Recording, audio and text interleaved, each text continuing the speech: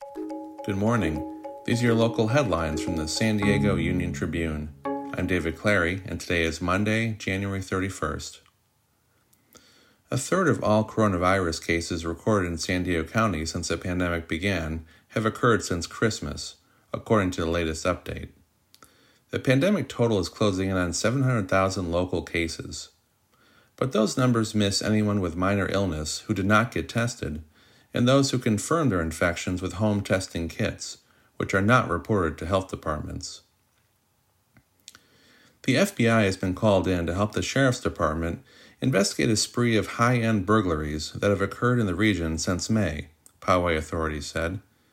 The burglaries, which are believed to be by the same organized group, have taken place in North Poway, 4S Ranch, and Rancho Santa Fe.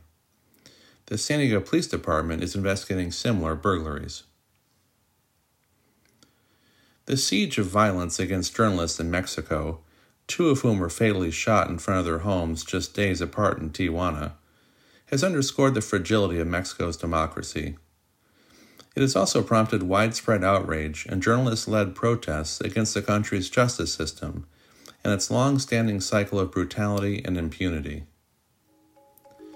You can find more news online at SanDiegoUnionTribune.com. And for more of the biggest stories of the day, listen to our podcast, the San Diego News Fix. Thanks for listening.